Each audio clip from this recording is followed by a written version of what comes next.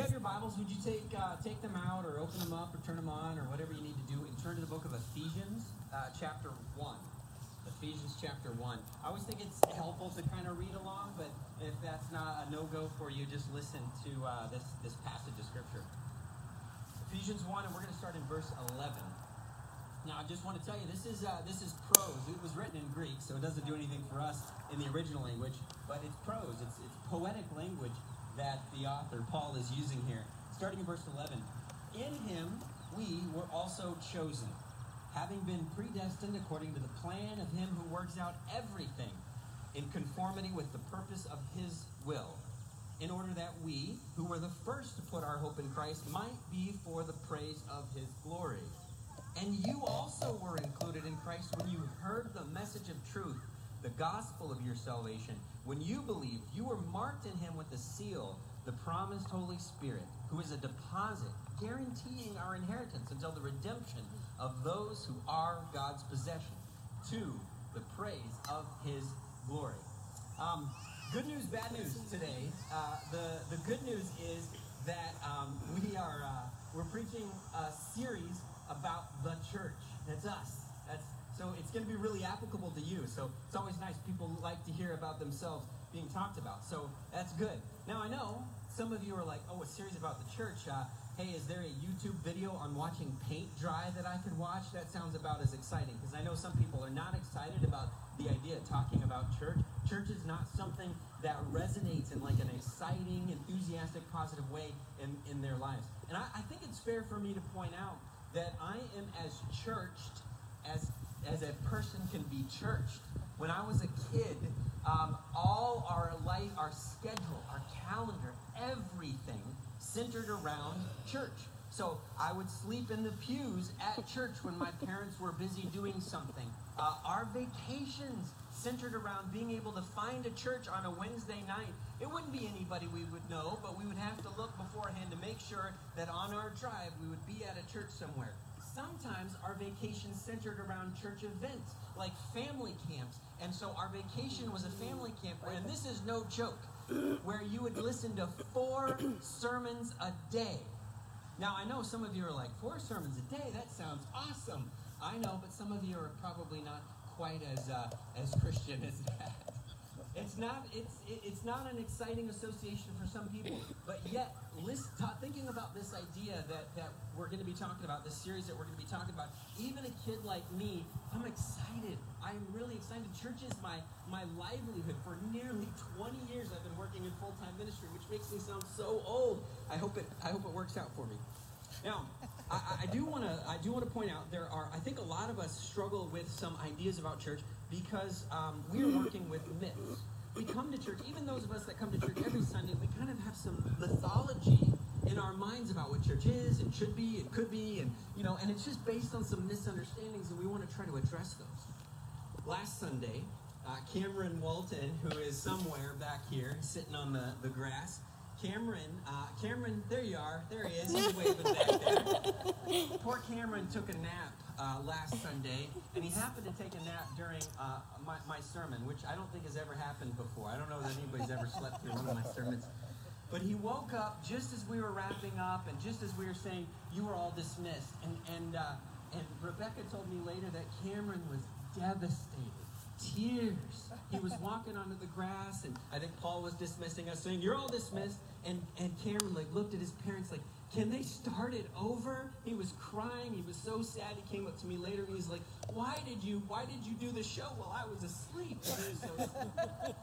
So my goal is that we all are more like Cameron Walton by the end of this sermon or this series, because I think that is the right attitude to have about church. Now, I know that's just a church service.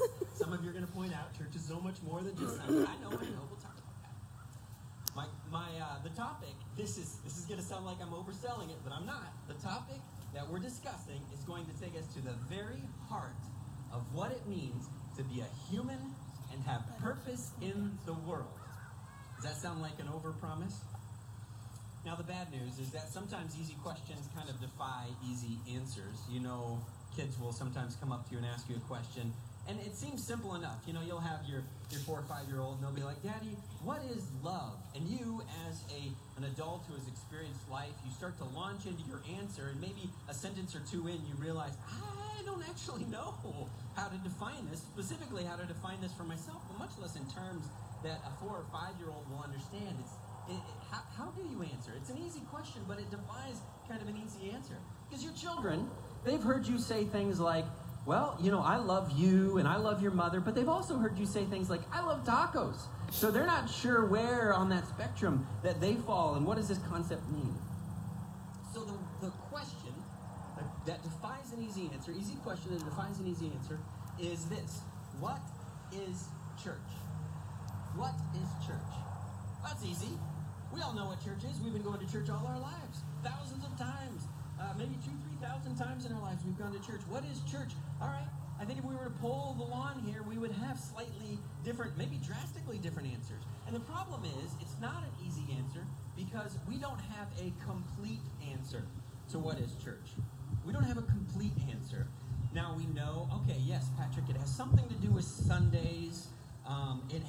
We know it's not just Sundays because the preacher's always talking about how we're the church all week, but maybe it's something to do with maybe it's a social club that focuses on morality and good deeds, like Boy Scouts without the badges. Maybe that's kind of something to what can we compare church, like Shakespeare might say.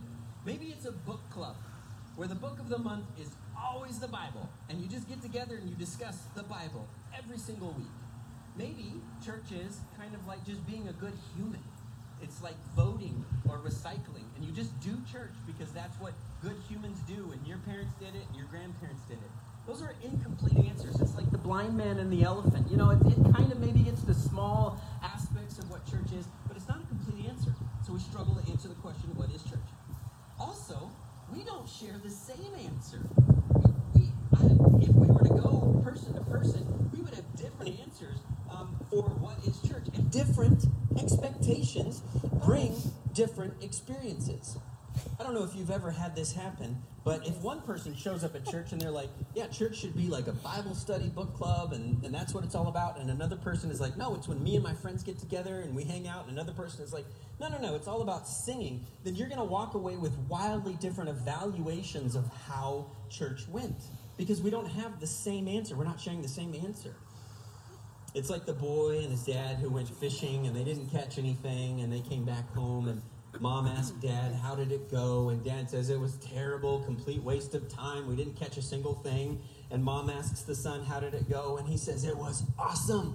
I got to spend all day with Dad.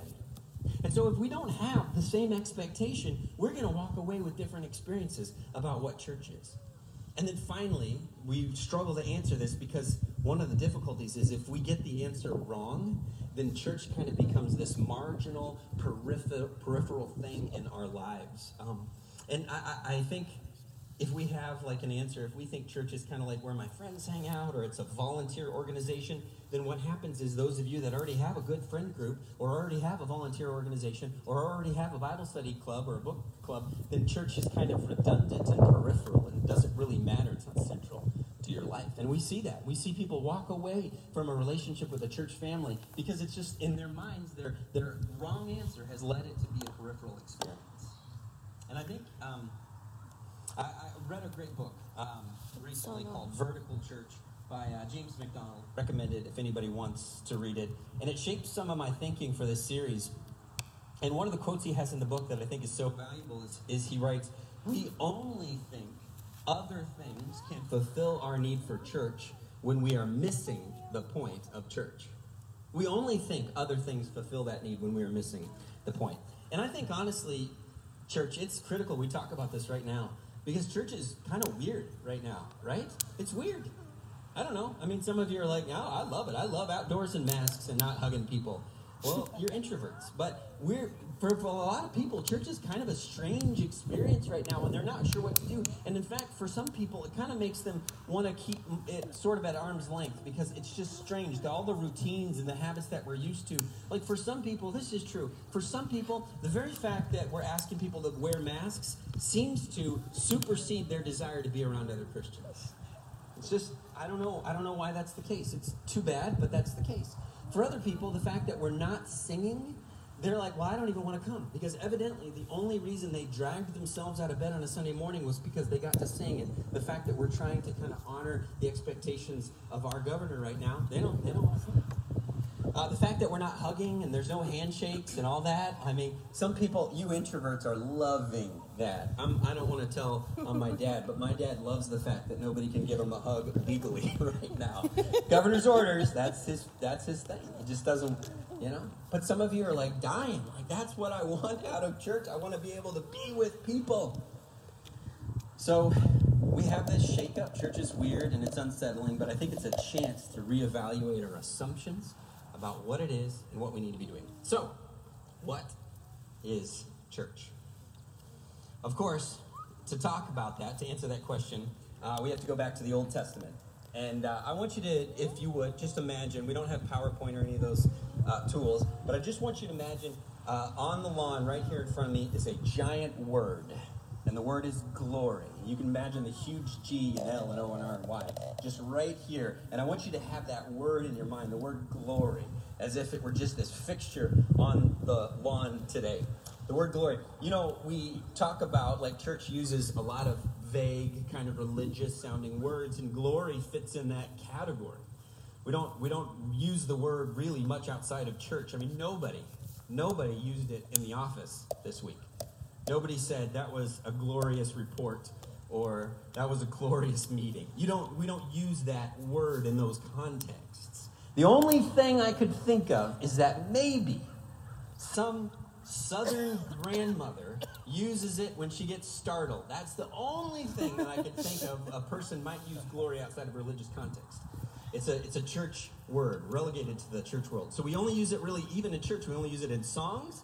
And then if a prayer gets kind of flowery, then you might throw in a glorious here or there in the prayer. But glory, imagine that big word on the lawn, is this crucial biblical concept that we just don't really have much of a relationship, or we don't really have like a tangible sense of. It's this crucial concept, shows up in significant places in Scripture.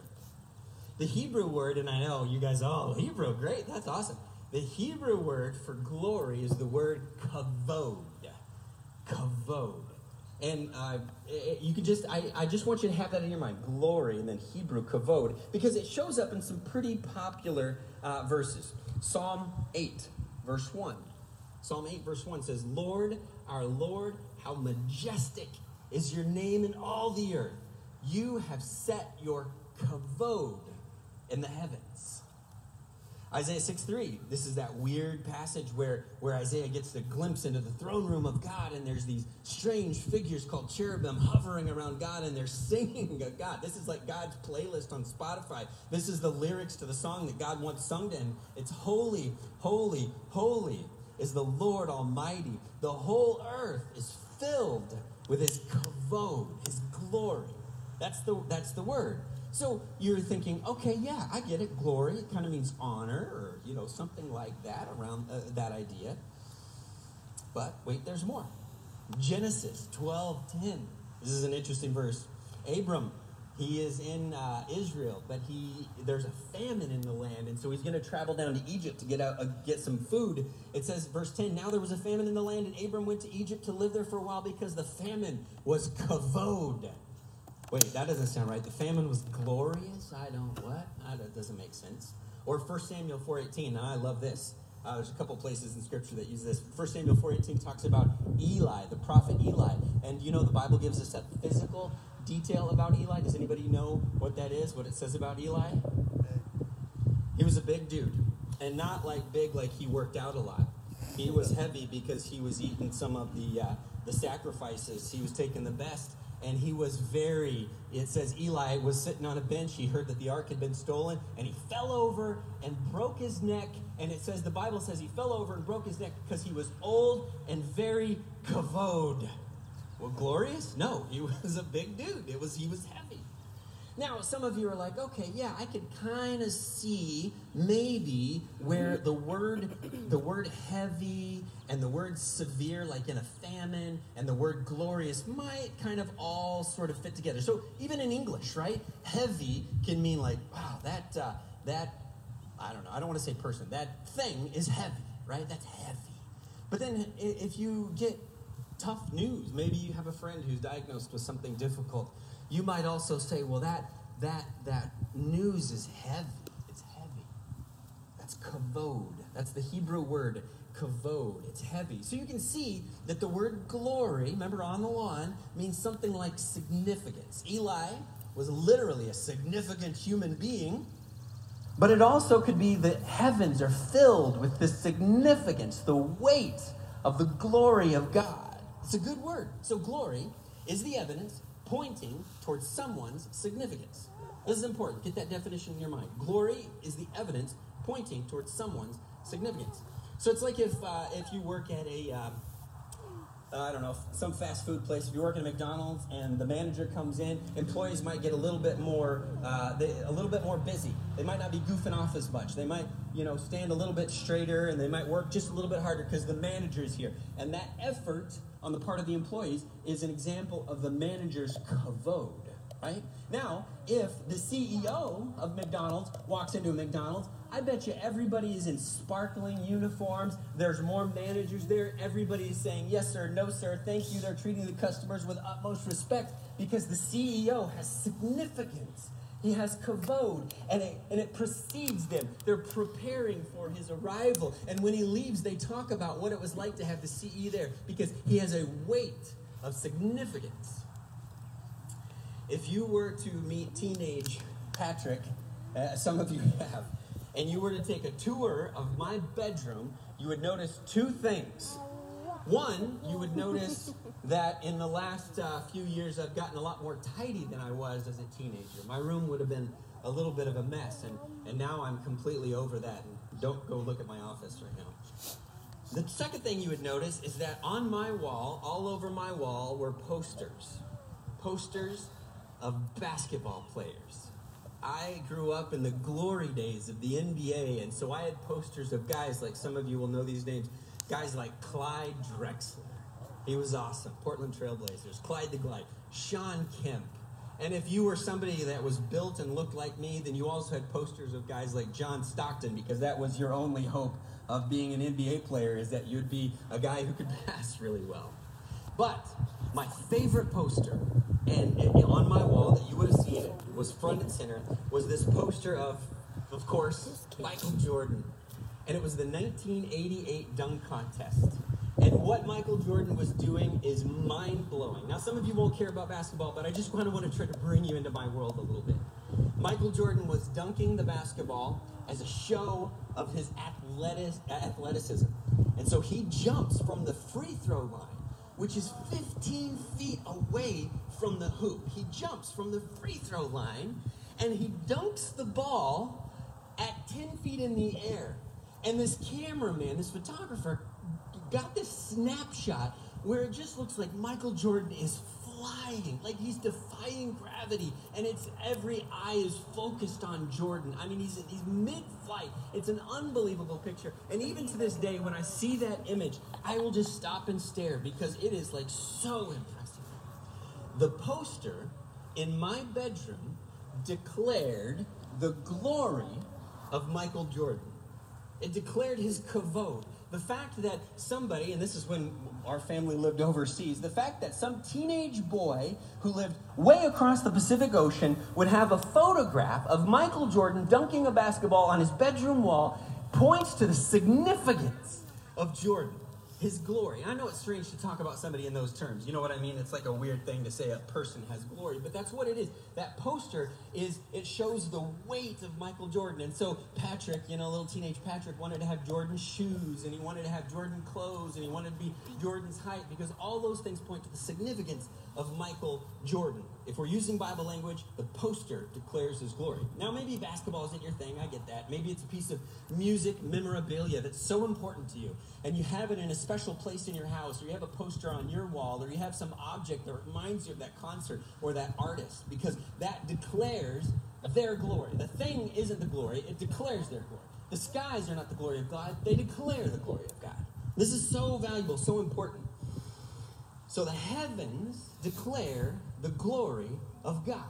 It's like a sign when you go into a small town, and the small town doesn't have a lot going for it, but there was this one famous person that was born there, and so there's a sign that declares the glory of this celebrity it reflects on the town. Or it's like a first edition signed copy from your favorite author. It declares the glory of that author. The heavens, Psalm 1:8. Lord, our Lord, how majestic is your name in the earth. You have set your glory in the heavens. So whether you're watching a thunderstorm, or whether you see stars, or whether it's cloud, that's God's glory. It points to God. But there is one poster that God created and he put in the world that points to God's glory in a more clear, significant way than anything else. It outshines the stars and the clouds and everything else. There's one poster, there's one element of God's glory that he has given the world that points more directly to his glory than anything else. In 1969, the Apollo 11 mission, they had landed on the moon and they were coming back to Earth. They were in that lunar module coming back to Earth, going through space at, hundreds of thousands of miles an hour. And Buzz Aldrin decides that as they're looking out the window and as they're seeing the kavod of God and the universe, you talk about guys that had seen, they'd seen the Earth rise over the moon. Can you imagine seeing an Earth rise? You would look at that and you'd be like, wow, that is unbelievable. So Buzz Aldrin, with the three other guys in the return module, decides to read a passage of Scripture. Because, of course, right? There's no other being in the universe that can account for that kind of kavod. Of course it has to be God. You wouldn't look at a human and say, thank you, human, for this. God is the only person that it's only appropriate. And Buzz Aldrin actually read Psalm 8 that we were just reading. You have set your glory in the heavens. He actually read verses 3 and 4 in Psalm 8. Listen to this. He goes, this is what David wrote, and imagine Buzz Aldrin reading this as they're flying back to Earth. When I consider your heavens, the work of your fingers, the moon, the stars, which you have set in place. Then he says, verse 4, what is mankind that you are mindful of them? Human beings that you care for them.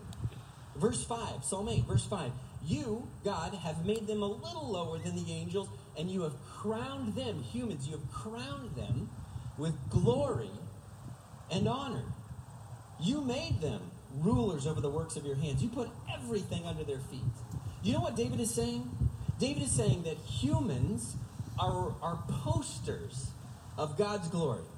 That when we look at one another, what we should see is a declaration of glory to God. That's what David is writing. We are posters of God's glory. We capture God's glory unlike anything else. Humans. I don't know that humans are that cool. We're literally the poster child for God. That's what we are. Humans. Now, we're the first edition, signed by God. We're made in the image of God. We have this capacity to declare the glory of God. And it's because humans can create music and art that engages emotions and moves us. We can build beautiful gardens and huge skyscrapers that are incredible and amazing. Humans have this incredible ability and purpose. We can innovate medical technology that transforms lives. I can't do any of those things, but humans have the capacity to do those things. Even Michael Jordan, mid-dunk, in 1988, when somebody grabs a picture of him, that can declare the glory of God because God created that human and gave him natural ability and talent. And God says, I want you to use that natural ability and talent to declare my glory. But then what do humans do? Well, thanks, God, I'm going to go ahead and work toward my own glory, my own kavod, my own significance.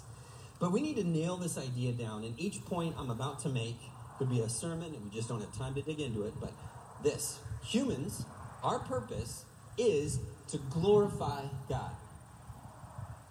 Your purpose is not to raise a family, have a career. Your purpose is not to go to church every Sunday. Your purpose is not to excel at your job. Your purpose is not to love your wife. Your purpose, your foundational plan A purpose is to glorify God.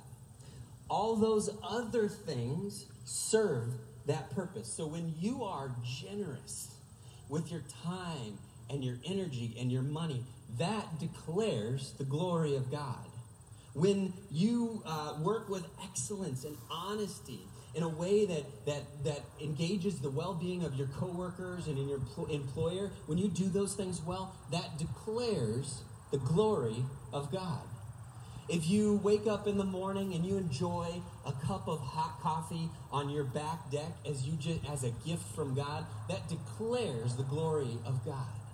When you live your life with the intention and purpose of the Creator in mind, that glorifies God. It's what Paul wrote in 1 Corinthians 10:31. They were arguing about, hey, what actions most glorify God? And Paul says, listen, whatever you do, whether you eat or drink the thing, whatever you do, make sure you do it to the glory of God. We are posters declaring the glory of God. To fulfill that purpose is the meaning of life. This is the secret. This is what philosophers have been trying to search for years. To fulfill that purpose is the meaning of life. It's the secret.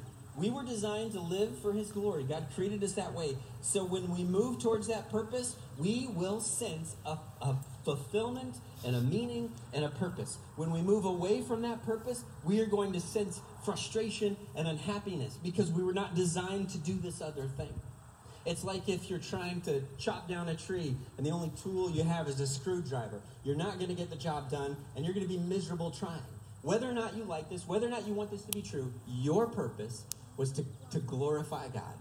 And if you move towards that purpose, you will find meaning and significance in life. It's all over Scripture. All over Scripture. And then finally, to fail at that purpose of glorifying God is what the Bible defines as sin. Sin isn't, oops, I broke some arbitrary religious rule. I made God mad. Sin is to fail to live up to our God-given potential to glorify Him. What does Romans 3:23 say? All have sinned and fallen short of the glory of God. God is looking at us and saying, you are made for so much more than what you are doing. It's like we're these posters. It's like we're that Michael Jordan poster on my wall declaring the glory of God, and then like my sibling comes along and scribbles all over it. Well, you can still kind of see what it's for and what it's about. You can still kind of make out Michael Jordan dunking the basketball, but it's lessened, it's dimmed, it's faded, it's glory. And as humans, when we engage in sin, when I decide that I'm going to pursue my own well-being over and above somebody else's, well, we're dimming that glory that we can exhibit to declare to God. We're painting over it. We're fading it.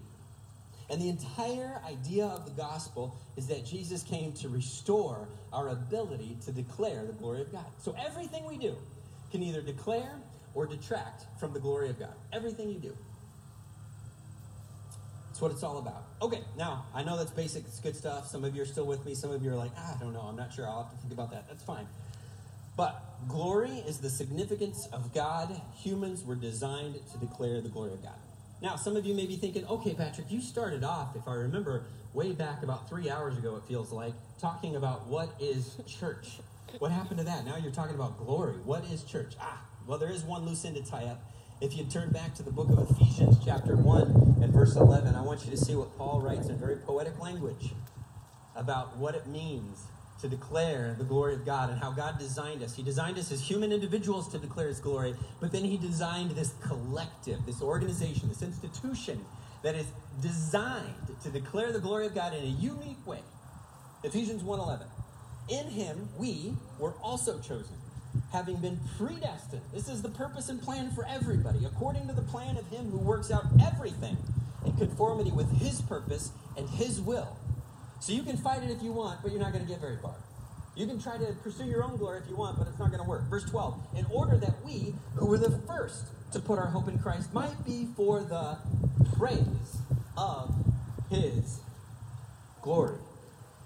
Verse 13, and you also, in case you're thinking you're left out, you also were included in Christ when you heard the message of truth, the gospel of salvation. When you believed, you were marked in Him with a seal, the promised Holy Spirit, who is a deposit, guaranteeing our inheritance with the redemption of those who are in God's possession. And then he says it again, to the praise of His glory. I want you to imagine the church is like an orchestra. Imagine we're out all on this lawn, and we got the brass section over here, and we got the reed section, and we've got the, I don't know, the cymbal guy over there, and I don't know much about orchestras, but just imagine that. You are all in orchestra, and you're all in different parts, and when we play the same music, when we all are on the same page, when we're all playing this together, it's beautiful. It sounds wonderful, and there has always, ever, only been one person in the audience, and it's not me.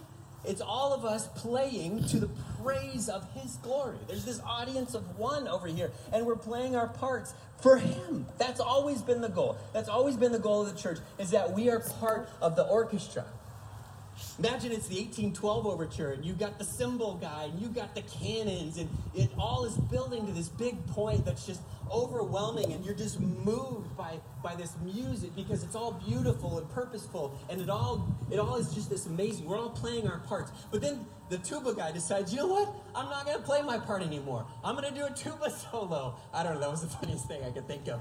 Tuba guy. And he's off there doing his own thing. And what happens to the music? What happens to the orchestra? It begins to fall apart. And then this flautist, is that what you call a flute guy? I don't know. This flautist is over here. Well, if the tuba guy's not going to do it, I'm not going to do it. Or maybe the cymbal guy says, I want my own glory. And so he just starts banging the cymbals, doing his own thing. What happens to that symphony? It just falls apart into a cacophony. And you know what? That's often what the church is today. Because we have decided that this is we're the one listening to the music. We're the one that are being played for. But we're not. We've just got a trumpet or a triangle or a tuba, and we're all playing for the praise of His glory. When we get together on that page, then church becomes something magical and beautiful. When we're fighting for our own glory and our own way of doing things, it's just going to be a mess. And that's why so much of church is a mess. Maybe you can still make out the melody, but it's not beautiful and moving like it is. The praise of His glory is our first order purpose. Everything serves that goal. Some of you might be thinking, well, wait, isn't like discipleship? That's the most important thing. That's what we have on our wall. Develop disciples. Nope. We only develop disciples because that brings more glory to God. It brings more people into the fold that can glorify God. Well, what about studying the Bible and obeying Him? We only do that because it helps us live lives that are more in alignment with His glory. Well, what about just singing and worship? Great, yeah, but we only do that because it brings Him glory. All those things serve that purpose. They're us playing our part. And you may have, I don't know, you may be a violinist and have an amazing solo and amazing talents, or you may be the triangle guy and you get to play like twice in the whole thing. But we all play our parts to the glory of God. What is church? That's church. It's us getting on the same page and deciding that the only thing that matters in life is glorifying God, and everything serves that purpose. I don't know about you, but this is why this gets me excited. It gets me wound up because I'm like, okay, yeah, if we can get a few more people, and pretty soon we got everybody, and then we got new visitors walking in, and they're like, wow, that music sounds good. I'm gonna find my instrument. I'm gonna play my part. But if we're just all doing our own thing, wanting our own way, wanting church to be our own thing, it's just gonna be a mess. It's gonna be horrible. And you know what's gonna happen? Eventually, people are gonna be like, this is not for me, because we're not glorifying God. Church is a gathering of people that He has redeemed that play and declare the glory of God. That's church. That's church. And you see why I'm so wound up about this series. All right, we've got more things that we're going to talk about next week. Next week, I'll just give you a quick preview. We're going to talk about like kind of our specific role, and I'm going to talk about why people from Texas are grammatically wrong, but theologically right. Because there is something that they say that I think helps us understand how we are part of this whole thing. All right, so we're gonna pray, we're gonna dismiss, but I challenge you. This is what I've been doing for weeks. Is just every morning I've been praying like, God, reveal Your glory to me, just like Moses prayed when God showed him His glory, and praying that God use this church to Your glory. I've been praying for you guys that you would live to the praise of His glory. Let's pray. Father in heaven, Lord, I just pray, I pray that you take my words such as they are and just get them out of my own way, and that Your Spirit would take the intention and purpose of what we are as a church and just drive it deep into our hearts. God, we know that there is no greater purpose in life than to glorify you. Help us not be distracted by anything else. God, help us live to the praise of your glory. In Jesus' name I pray. Amen. You are dismissed. And I'm glad Cameron made